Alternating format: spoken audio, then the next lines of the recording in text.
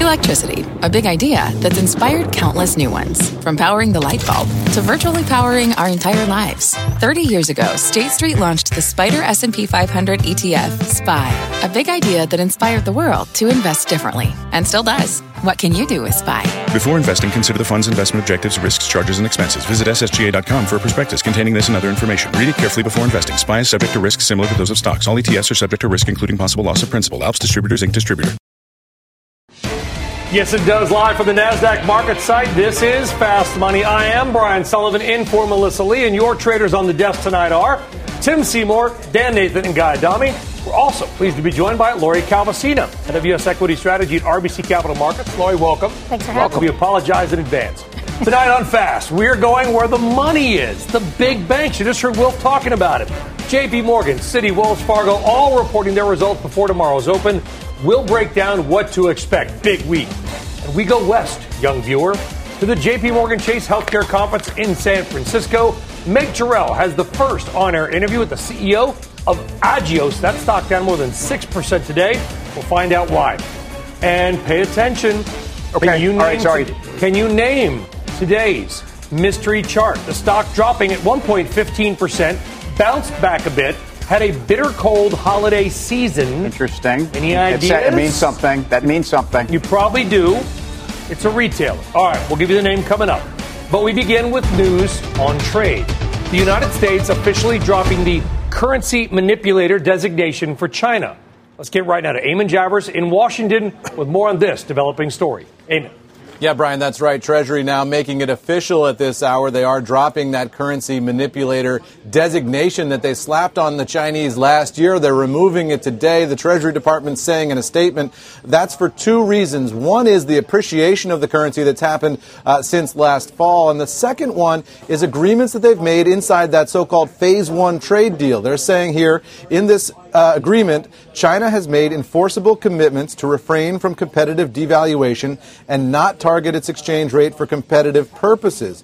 China has also agreed to publish relevant information related to exchange rates and external balances. So the Treasury Department here is saying that those are specific details agreed to in that Phase 1 deal, which will be officially signed here in Washington on Wednesday. We still don't have a lot of specifics on what's in there, but this is some new information about what might be included, according to the Treasury Department. The Chinese delegation, Brian, arrived here in Washington today. We got some pictures of them at the airport getting into their cars. We are told that they will be here at the White House for an 11:30 a.m. ceremony in the East Room on Wednesday. I just talked to Robert Lighthizer, the U.S. Trade Representative, just a couple of seconds ago here on the White House driveway. He said that there will be a social component to this as well on Tuesday night. They expect to have a dinner with the Chinese counterparts on Tuesday. So a lot of diplomatic rigmarole surrounding this signing, but we do expect ultimately to see the fine print of what's actually in the deal. According to Larry Kudlow, we'll see all of that text on Wednesday for the public to mull over and figure out what's in and what's not in this deal. Brian? Oh, look forward to it. Eamon Javers at the White House. Eamon, thank you very much. You bet. All right, Guy Adami, the Chinese renminbi had already been on the upswing prior to this deal. It's above 7-1 U.S. dollar. Is this material for the equity market, for the currency market? Was today. I mean, I think, in my opinion, clearly, I think most of the rally today was predicated on that news that was sort of announced earlier today. Great job by Eamon.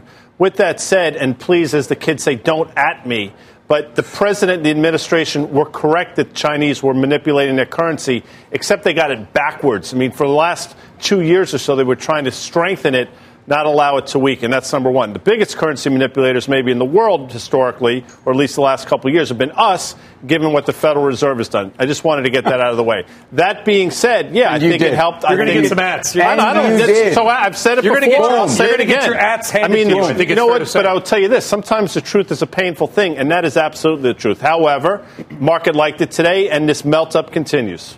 Well, I agree with you. I think, if anything, China's had a capital flight issue. China's been very focused on currency stability because I think they want to be a major global center. The most important impact here of all of this is emerging market assets. If you buy the EEM, if you buy EM, 40% of that is all based upon the Chinese economy directly, and then indirectly, China's influence as a currency on Southeast Asia and the entire region is a lot more important than it is here. Notice the outperformance of EM assets today. Notice a lot of these assets that continue to move. But what it ultimately means is we can find a deal when we're looking for a deal. Go back to why we started all of this. I'm not sure we've solved any of this. I think Peter Navarro has been very much the leader of the China hawk territory, must have found something in a future negotiation path that seems like a compromise. Because even during good times, and whatever we're calling now, and I think now we're good times, but Peter has found a way to dig in on important issues he believes are part of this. And I don't think we got anything here. Don't we want them, Tim, to be a currency manipulator? Because I think to Guy's point, if it totally free floated, most people that I talk to, believe it would fall farther. Right. It would weaken, which would then make their exports to the United States less expensive, negate some of the impacts of the trade war that we used to have or may still have again. Right. We want them to keep it stronger. We want stability. And I think, as Guy pointed out, every nation is going to do what's in their sovereign best interest. But I think part of that is what's best for trade and also stability. And I think currency stability in China, if you think about the social issues that they confront on a daily basis and do, I think, a reasonable job balancing. And I know it's easy to be critical, but we don't have the same issues in this country. So the currency is going to be something that I think they have to control. And I think they will. It just seems like a pretty odd concession, considering that there's actually no news about this deal. When we're really thinking about it, like what we know about it, it really is increased ag purchases by the Chinese, which they stopped buying once we put the tariffs up a year and a half ago. So to me, there's no there. There's no deal. There's no nothing. And the president said it last week that, we may wait until after the election to really get into the meat of phase 2. So there's no deal. All it is kind of like an easing of tensions. And then you have to start to ask yourself, why are we negotiating against ourselves? Why are we giving this big concession 2 days before we're supposed to have a signing ceremony for nothing? So to me, I think that investors are going to be sorely disappointed when we actually get the piece of text or the piece of paper, on Wednesday. So. No, I agree. And I think it's so odd that markets are celebrating something and we really have no idea what's actually in it, except that, this vague notion that it's not going to be all that substantial and all that important. And, oh, by the way, we're about to start negotiating phase 2, where all the hard stuff is really going to be. So I worry the market's going to be disappointed once the drama comes back. Maybe, Lori, they're giving something up ahead of that phase 2. No, they're trying to ratchet down. But I thought tension. that we had all the leverage. That's what I just don't understand. That could be a different point. I'm just saying maybe they're trying to give a gift, a preemptive gift. Maybe. And, I think that's a fair point. We had a nice little move today. But at the end of the day, I think you have to ask yourself, is this a lull in the action, or have we really made, substantial progress and we're not going to take a few steps back? And I do think the market is going to have ample opportunities, especially given where valuations are, where positioning is, to get a little indigestion later on. All right. Now let's turn to what could be a major moment of truth for this record rally. Earnings season kicking off tomorrow morning with Citigroup, JP Morgan, and Wells Fargo reporting results. On Wednesday, you're going to hear from Bank of America, Goldman Sachs, and on Thursday, Morgan Stanley. Will the big banks add more fuel to the market's fire? Or, Guy Adami, could we be in for a rude awakening on a sector that some might argue is priced to perfection, 2 times book value? Well, depending on the metrics you look at, I happen to think they're priced to perfection. Look at Citi, for example, which is now trading close to, 1.7 times tangible book, right around book value. Talk about JP Morgan now trading north of 2 times book.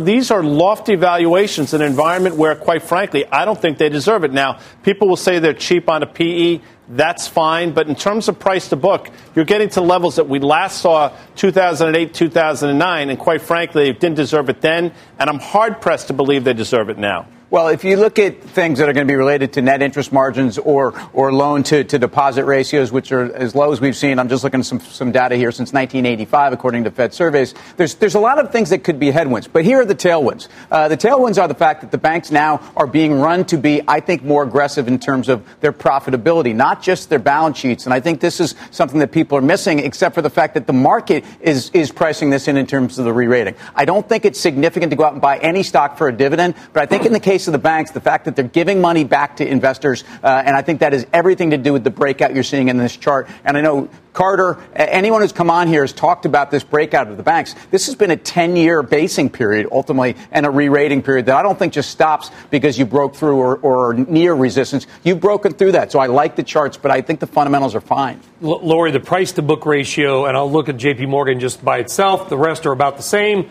Remained between 0.8 and 1 for about 8 years. Yeah. Now we're at 1.6 for JP. It's doubled in 3.5 to 4 years' time. Does it merit that kind of valuation? Well, I think that's a bigger question about the market generally. Does the market generally deserve these lofty multiples? Probably no. And that's why I think you do have to go back to the relative valuation call. Where are things not quite as bad as they are in the market generally? And I mean, just to pick up on the point about shareholder return, I'll tell you one thing I really like about the financials right now. It's one of the sectors where we're still seeing buyback announcements ramp up. They're getting more optimistic about returning cash to shareholders through the buybacks as well as the dividends. We're seeing those buyback announcements start to slow in many other sectors. So to me, I think you've got a long, sort of a stable base here for a while.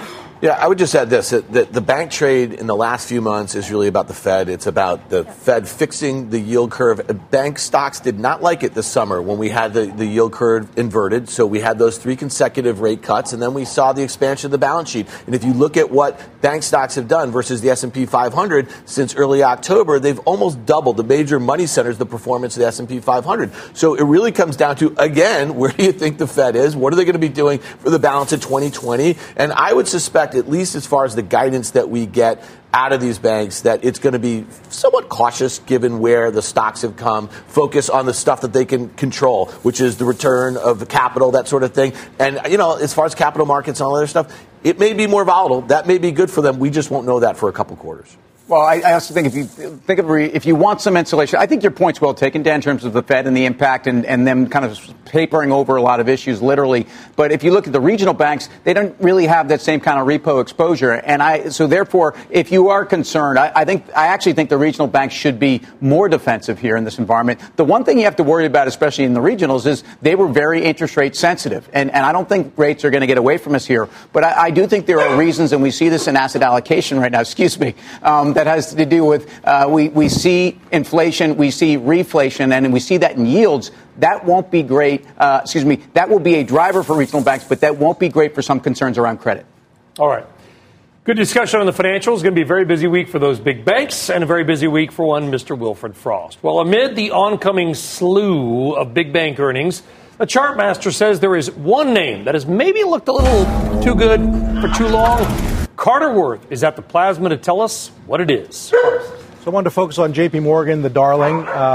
We prefer things like Goldman Sachs, frankly, Morgan Stanley, catch-up trades. But let's look at J.P. Morgan and maybe make the case why it is overdone at this point.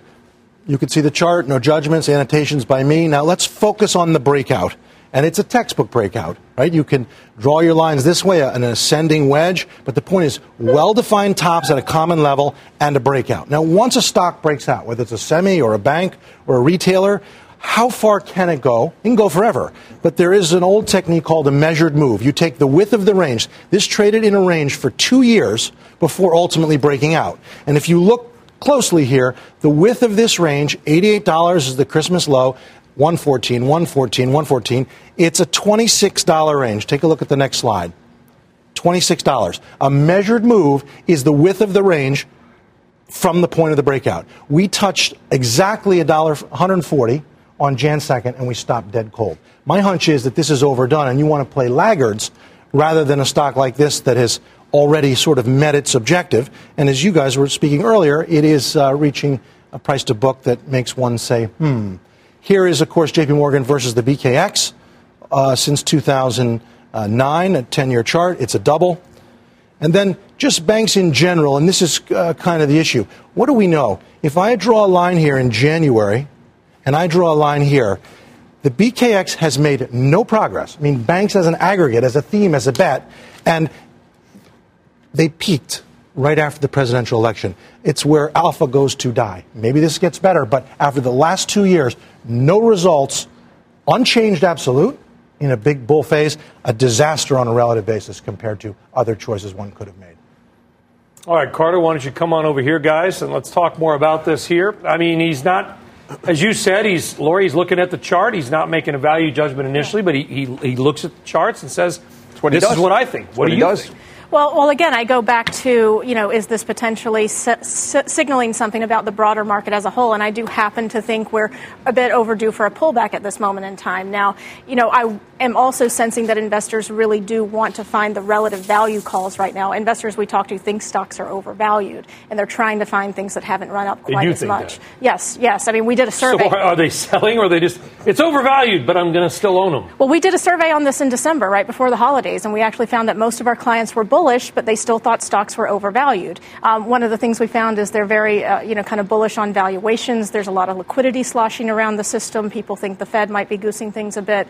But just to get back on the financials, we are sensing that people are saying, okay, things have gotten a little overheated. Where have things not gotten quite overheated, and wanting to play the rally that way? Dr. Worth, I mean, let's put your psychiatrist, behavioral economics hat on. You heard what she said. I mean, people... I believe it's overvalued, but I'm not going to sell it. Right, but I don't want to quit, right? And it's ever thus. I can't quit. I can't quit, right? Or my cost base doesn't allow me to quit. I don't want to pay taxes. That's the nature. And we also know the clustering in big names, Apple and Microsoft. So much does depend on the financials, and the valuations in many names are reasonable.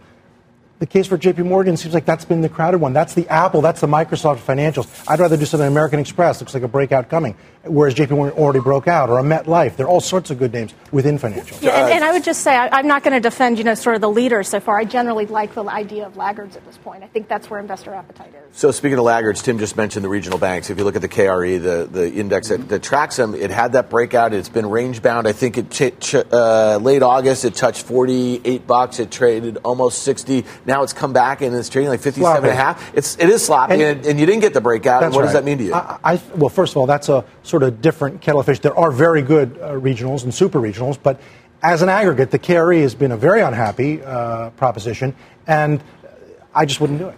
I want to read something from Morgan Stanley and have somebody comment. This came out today from their wealth management division. And I got it, and I read it, and I thought, this is really sort of a bluntly honest assessment of the markets, maybe, if you believe it. Here's what Morgan Stanley said today. Comparisons with the 1999 stock market are compelling. Complacency indicators are high. Valuations on nearly every risk metric for the index are above their averages. Compressed risk premiums leave little room for investment. Consider rebalancing your portfolio quarterly instead of annually. Trim passive exposure and selling extreme outperformers. So even Morgan Stanley. Are you sure those aren't Dan Nathan's notes? Yeah, I mean, from thanks, Dan. This is Morgan Stanley Wealth Management. This is what Morgan Stanley Wealth Management is sending out to all their RIAs and all their clients. And they're basically saying the markets are wildly or close to wildly overvalued. Well, this is not like some guy in his basement with a blog. No offense to that guy. I like him.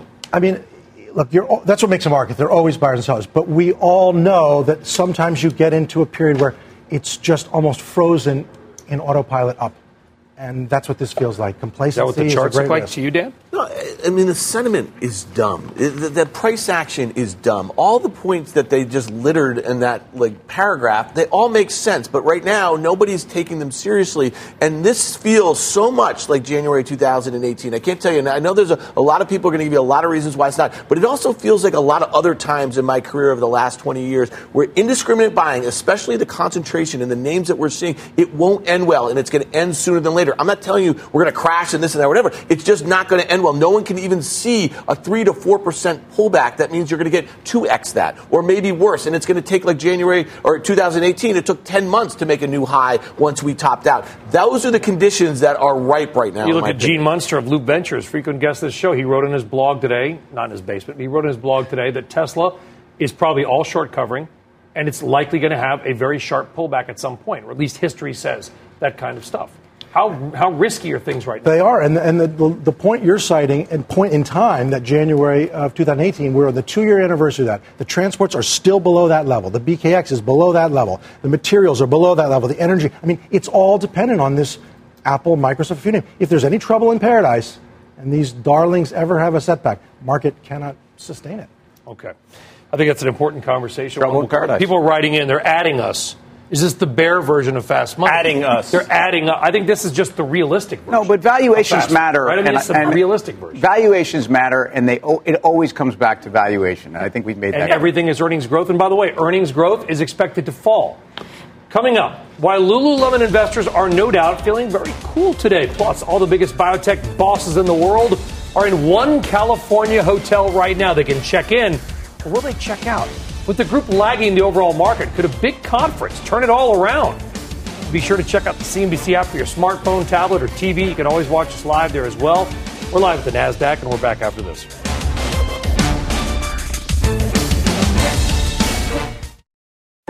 What's on the horizon for financial markets? At PGIM, it's a question that over 1,400 investment professionals relentlessly research in pursuit of your long-term goals. Specialized across asset classes, but united in collaboration, our teams provide global and local expertise. Our investments shape tomorrow, today. Pursue your tomorrow with PGIM, a leading global asset manager.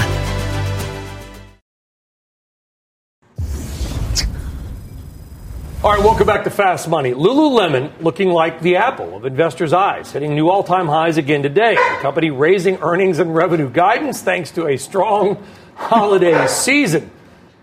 Lulu is up more than 85% in the past year. Guy Adami, is this still a good bet for our viewers, hard-earned coin, or are the dogs barking on Lulu? I mean, you know, we have to address this. So I had to bring my dog with me right now. He's in the bed. Now Jason's playing all the dog bark. Who let the dogs out? We're bringing the dog outside, number one. That was Flip. Number two, I mean, this is a stock, I think, across the desk we've been positive on for quite some time. We pointed out the valuation is stretched, yet they have the EPS growth and the comp growth that sort of signifies they're going to continue to move the upside. And then you saw what they said today. So I think this is a name, despite the ridiculous move and despite my feelings about the broader market, you can continue to own. And I think we've been pretty steadfast in that. I do think, though, dropping this into the conversation we had last block, would Lulu be doing this in an environment that's anything close to this? It would not be. It would not be. It is a great growth story. The addressable market in terms of the male addressable market, which is now 23%, it's going to grow significantly. That's where they're getting their growth from.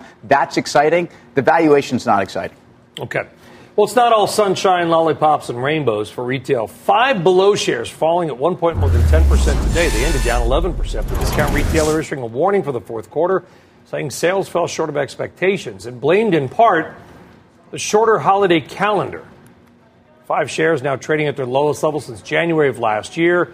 Any hope that Five Below will heat up from here, and I will remind our viewers that all retailers operate, Guy Adami, on the same calendar. They know this calendar years ahead of time, and everybody operates in the same retail framework. Yeah, and this is a stock that's been on fire until then, but it's somewhat disingenuous to use that. And you're talking, it's not like they slightly missed comps. I mean, they were expecting comps to be up 2.6%, and comps were down 2.6%. That is a significant miss. So, look, I think at a certain point this would become interesting again on valuation, but I don't think this is necessarily a one-day event. And if you broaden it out, you see how the market takes names like this out to the woodshed when they miss. And this is what happens. And this is just one instance. But again, it can happen across the board. What's interesting, too, is the retailers like Lululemon that sell $100 stretch pants, Dan, seem to be outperforming companies that sell $5 iPhone cases. I think it's also people who own Apple shares and Microsoft shares, and they have chunky positions, and they're up 100% year over year, and you go out and you buy yourself some see-through Lulus or something like that. I don't know. And I would throw Nike in there. Listen, on the flip side, near the five, you have Dollar Tree, you had Kohl's. There were some really disappointing kind of sales in that quarter for a lot of those lower-end retailers. Brian, you like music, right? Wouldn't Five Below be a great name for a boy band?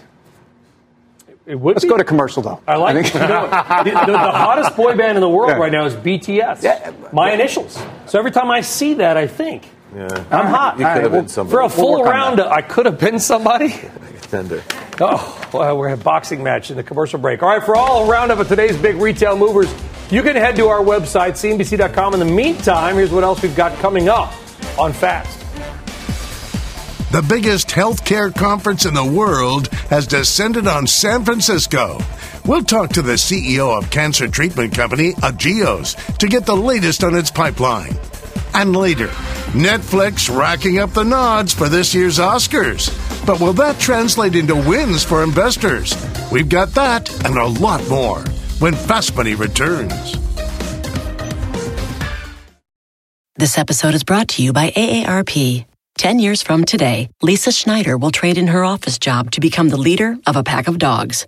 As the owner of her own dog rescue, that is. A second act made possible by the reskilling courses Lisa's taking now with AARP to help make sure her income lives as long as she does. And she can finally run with the big dogs. And the small dogs, who just think they're big dogs. That's why the younger you are, the more you need AARP. Learn more at aarp.org/skills. What does it mean to be rich? Is it having more stories to share or time to give? Is it being able to keep your loved ones close or travel somewhere far away? At Edward Jones, we believe the key to being rich is knowing what counts. Your dedicated financial advisor will take a comprehensive approach to your financial strategy to help support what truly matters to you. EdwardJones.com/findyourrich. Edward Jones, member SIPC. And welcome back to Fast Money.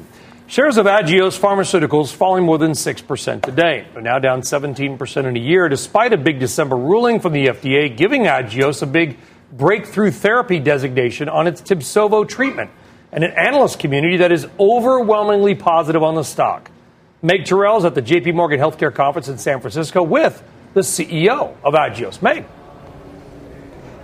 Brian, thank you so much. And Jackie Faust, thank you for being with us. Great to be here. Thanks for having Agios on the program. So Brian was just talking about the stock being down today, kind of going with the overall trend of biotech being down overall, basically on what people are saying is just not as newsy a start to this conference as many people hoped for. He also talked about an analyst community that loves Agios, and we saw that in the notes coming out today saying this is overblown. What do you make of the investor reaction today? I think maybe there wasn't a whole lot new in what we were saying. I also think that I've gotten very philosophical about short-term stock price movements. We're in the business of bringing beneficial therapies to patients, and that's what we're going to continue to focus on.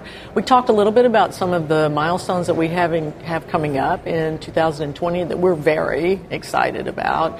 And we went a step further and put some stakes in the ground around where we think the company could be in 2025. And many of the more financial type metrics around of some of that guidance was probably largely expected by analysts and investors. We've been getting very positive reactions in our meetings today. As you said, the analyst notes have been positive. So I think investors have a lot to digest today. So hopefully they'll digest our news in a very positive way over time. Well, part of that forecast for 2025 is doubling the number of drugs that you have on the market. Tell us about some of those opportunities that you're looking at. So today we have 2 drugs for the treatment of acute myeloid leukemia. We brought those drugs out of our internal discovery science in record time and got them to patients.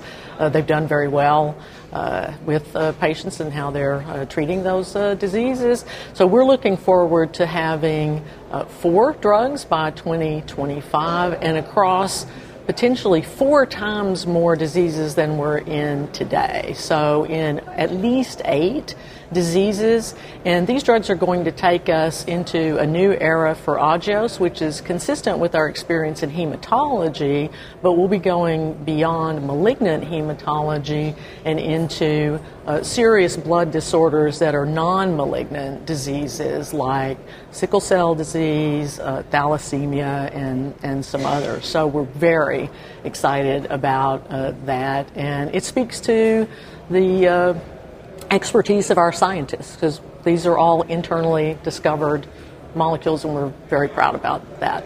So one of the programs that you have is for a very rare disease called PK deficiency, and one thing that analysts are focused on is just identifying more patients with that disease, and that's part of the business model when you're focused on rare diseases and rare cancers. So how is the progress with trying to identify everybody who has this?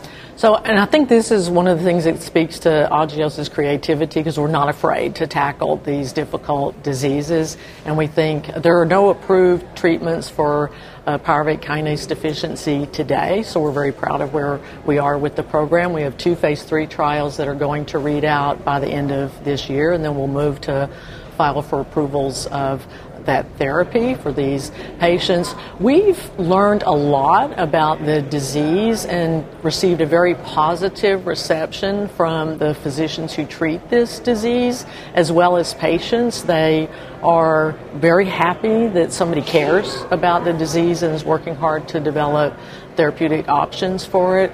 And what we actually found in one of these 2 phase 3 trials when we were enrolling, we found more patients than we expected to find in the disease. So we think our patient finding efforts have gone very well, and we're looking forward to bringing those therapeutic options to patients. We're excited about it. So you are in a sweet spot for what big biotech and big pharma is looking for in terms of adding to their own pipelines. How do you look at the future of Agios as an independent company when companies are looking to do M&A in cancer and rare diseases? Well, I can't speak for how they're thinking about us, but we continue to do what we do. We want to bring great treatment options to patients and really leverage the expertise that we've built over the years in cellular metabolism and a deep understanding of metabolic pathways. So we're just going to continue to work hard to do that and move things as fast as we can on behalf of patients and hopefully come up with some terrific therapies for them. So. Well, Jackie Faust, thank you so much for joining us. We look forward to having you back. Thank you very much. All right, Brian, I'm going to send it back to you. And everybody, don't forget to tune in tomorrow to more coverage from the J.P. Morgan Healthcare Conference, where we've got another great lineup. Back over to you guys. I'm sure you do. Meg Terrell. This is like back to back. Look at that lineup that Meg has tomorrow. She does like 40 interviews a day, and they're all great. Meg, we'll look forward to it tomorrow. All right. Biotech, though, trading lower today as the J.P. Morgan Healthcare Conference kicks off. You know, the IBB is up 9% in a year, but 41 different biotech stocks have done better than that, including 22 which are up more than 25%. Guy, Don, what's your take on the space in general? If you just bought the IBB, you gave yourself a big chance of really underperforming if you just threw a dart. Which I can understand people wanting to do because then you lose the sort of the binary events. But I think you want to be in the space for exactly that, the binary events. And I think, listen, I've done a lot wrong here. I think we've done a lot right in terms of some of these biotech names. Look at Biogen, for example, that huge move off the bottom. Sarepta is a good example.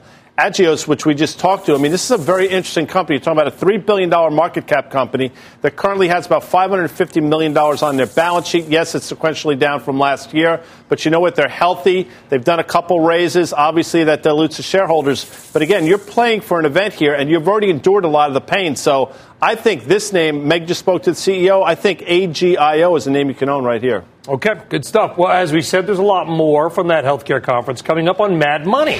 Jim is speaking with the CEOs of CVS, GlaxoSmithKline, and others. That is coming up, of course, at 6 p.m. Eastern Time. Coming up here in Fast Money, the one airplane stock that is moving in the options market and does not have a Boeing 737 MAX problem. But first, we're on pins and needles. Dan steps up to the plate to pitch his big idea. Will this social media stock be a home run investors? We got Dan's fast pitch coming up.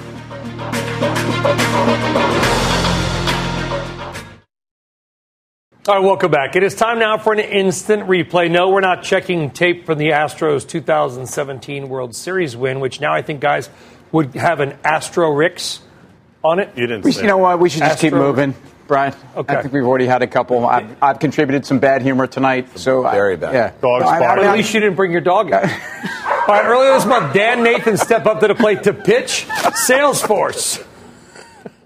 So when I think about what's going on in the market here, if we're going to continue to see a melt up and people are going to reach for high valuation, high growth things for beta, Salesforce is going to break out. All right, since then, shares of Salesforce are up more than 13%. By the way, you may not even know this, Dan. It's the best performing stock in the best performing sector of the market this year. IT, so great call. So what do you think of that stock now? Listen, it went up 10, 12% in a straight line, on no new news. There was a couple upgrades. So, my target was about a 10% move on the breakout. I think you take the trade and you kind of move on here. Great call, again. Thanks. Okay, Dan, since Salesforce was just such a success, why don't you head over to the Plasma and give us your newest fast pitch? No pressure. Here's one that I'm kind of socializing a little bit here, and it's called Pinterest. This company went public last year in April at $19. It traded as high as $35 over the summer. And in early November, when the company reported their Q4, they had a very disappointing quarter. The stock was down 17% the next day.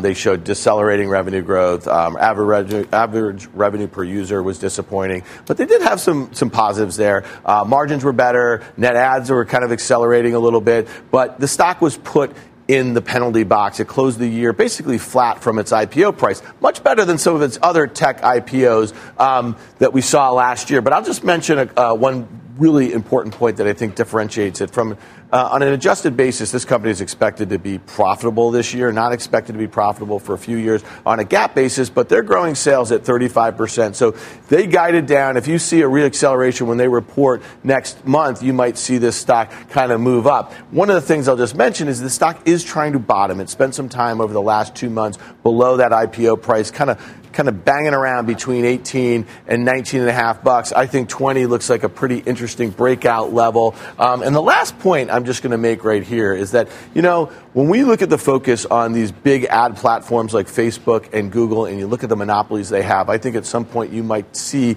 some M&A activity for some of these smaller niche players, which includes Snap. But this is a company, again, it is growing users. They are growing sales at 35%, and they do not have the regulatory scrutiny that some of these other ones will. I could see a Walmart looking to buy a Pinterest at some point. We know that Walmart's e-commerce head, Mark Lohr, the company bought his company, Jet.com. That really accelerated their e-commerce. I think a Pinterest within a massive retailer like Walmart would really reaccelerate some of their e-commerce efforts. Let's just go to the chart really quickly here. This is how this stock was trading since its IPO down at 19 bucks. It was trading pretty well. It broke on that earnings. Expectations are obviously pretty low here. I think you get this thing above 20, you might see a move back to 25 if next month, when they report, they're able to beat and guide higher. And I'll just make one last point. You could look at February options, which will catch that earnings event, and could define your risk. It costs you about 5% for at-the-money calls in February. I like to play it like that for a move back towards 25.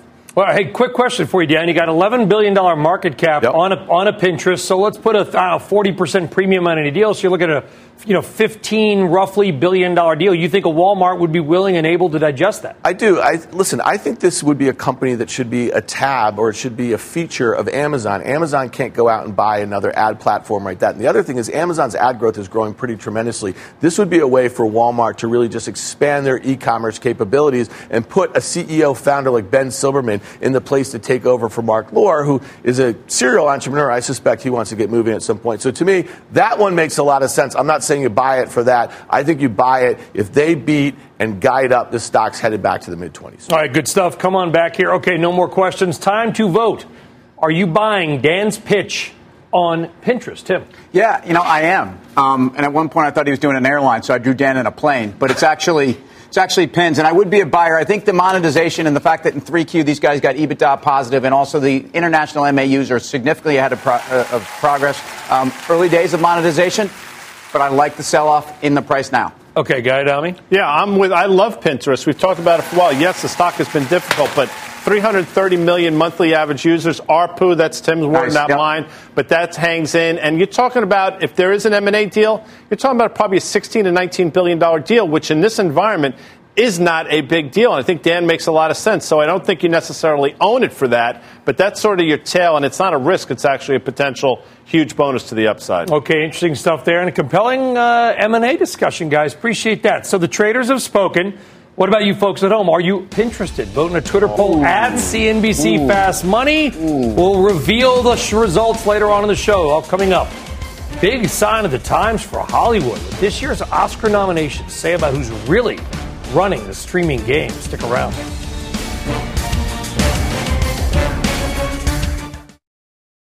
And welcome back to Fast Money. This year's Academy Awards were announced earlier today, the nominees anyway, and it's a major sign of times for Hollywood. Let's get now to Julia Borston, who's in L.A., with the details. Julia. Brian, Netflix shares adding more than 3% today after the streamer drew more Oscar nominations than any other studio. 24 nominations in total to Netflix, up from 15 nominations last year.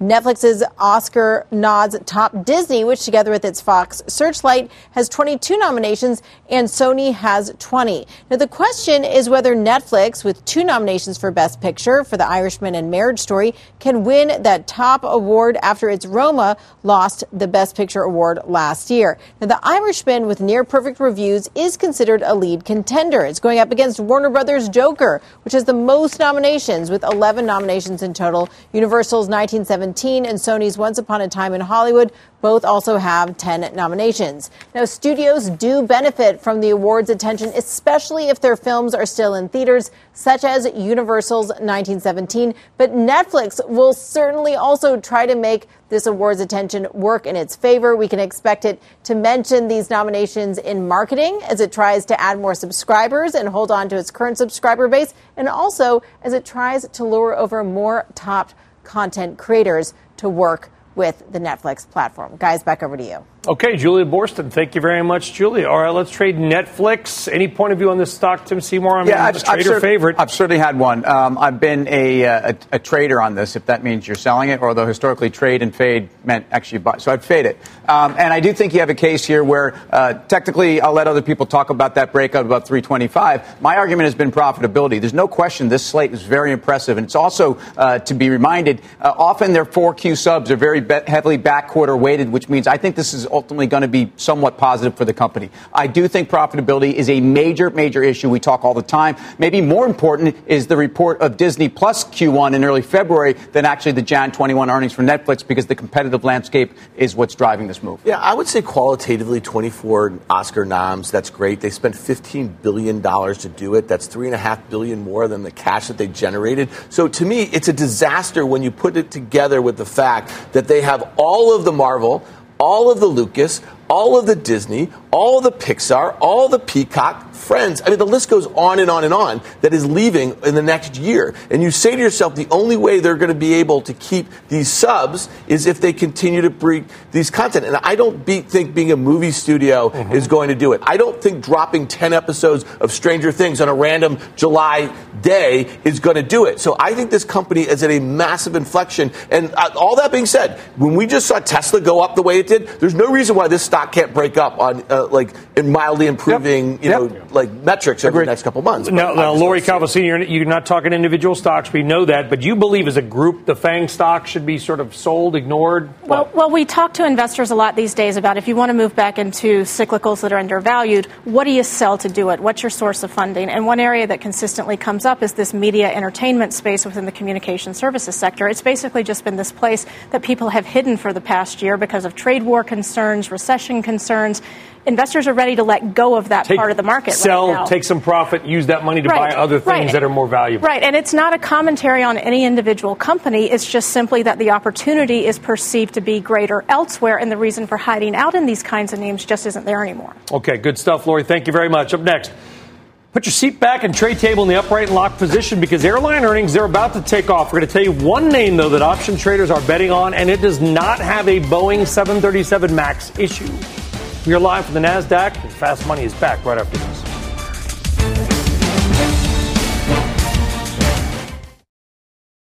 All right, welcome back. The airline stocks, had a little investing turbulence over the last couple of months with one big exception. That is Delta. Delta Airlines far outperforming its competitors. The company reporting earnings tomorrow. And over in the options market, traders are betting the stock could enjoy a nice bounce. Mike Coe is in San Francisco with the options action. Yeah, so we saw about 4 times the average daily call volume trading in Delta today for the best performing stock in this space. Right now, the options market is implying a move of about 3.8% higher or lower by the end of the week. That's pretty much in line with what we've seen over the last 8 quarters, which is about 3.3% or so. The most active options were the Jan 60 calls, which also happen to expire this coming Friday. Over 8,400 of those traded for about 80 cents. Buyers of those calls are obviously betting that the stock could rally above that 60 strike price by at least the 80 cents they paid. That would suggest that they're making a bet that the implied move or greater will be to the upside.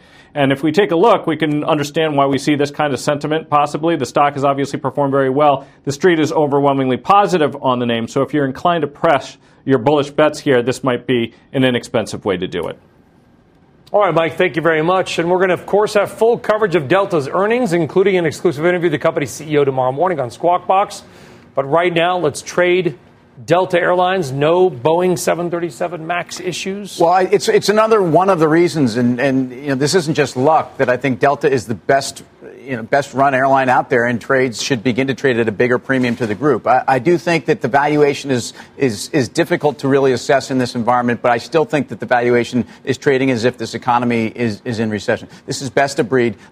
Airlines are such great trading stocks that I don't think you have to do any one thing, but I think you should be trading the range on this to the upside. Yeah, I think that's a great point by Tim. I mean, if you go back to July 17, Delta has been in this $55 to $60 range-ish for the entire time. Now we're at the upper end. So I guess the good news is you don't have to make a decision because this will report before earnings. In my opinion, this is how you play it. You buy it on a breakout above 60. If they miss, you're looking for a pullback back to 56.5, and that's how you trade the stock post-earnings. Okay, thank you. For more options action, you can always check out the full show, Fridays, 5:30 p.m. Eastern Time. Up next, your final trades. All right, welcome back to Fast Money. Time to reveal if you bought Dan's fast pitch on Pinterest, and the voters have spoken, unfortunately. They're not. Well, they're not buying, but it's not by much. 53% of the people saying no, which means, Dan, that 40-something% Give them the dance yes. version. Give them the dance version of Tony Braxton. Not all is lost. At least you get to hear some Tony Braxton as we head into the final trades. So they don't hate you.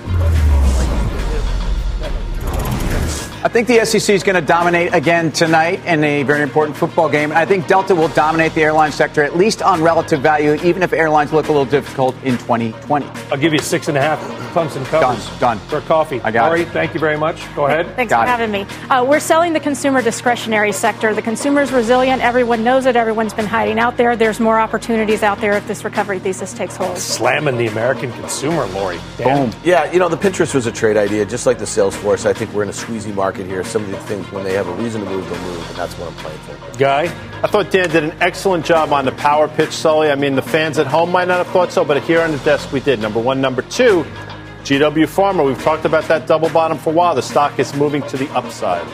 Nice. GW Pharma, we like it. Yeah. Pinterest, thank you very much. Thanks, Delta Sully. Airlines, Lori, thank you for being with us as well. Thank you all for watching Mad Money with Jim Cramer. Starts right now. This podcast is supported by FedEx. Dear small and medium businesses, no one wants happy customers more than you do.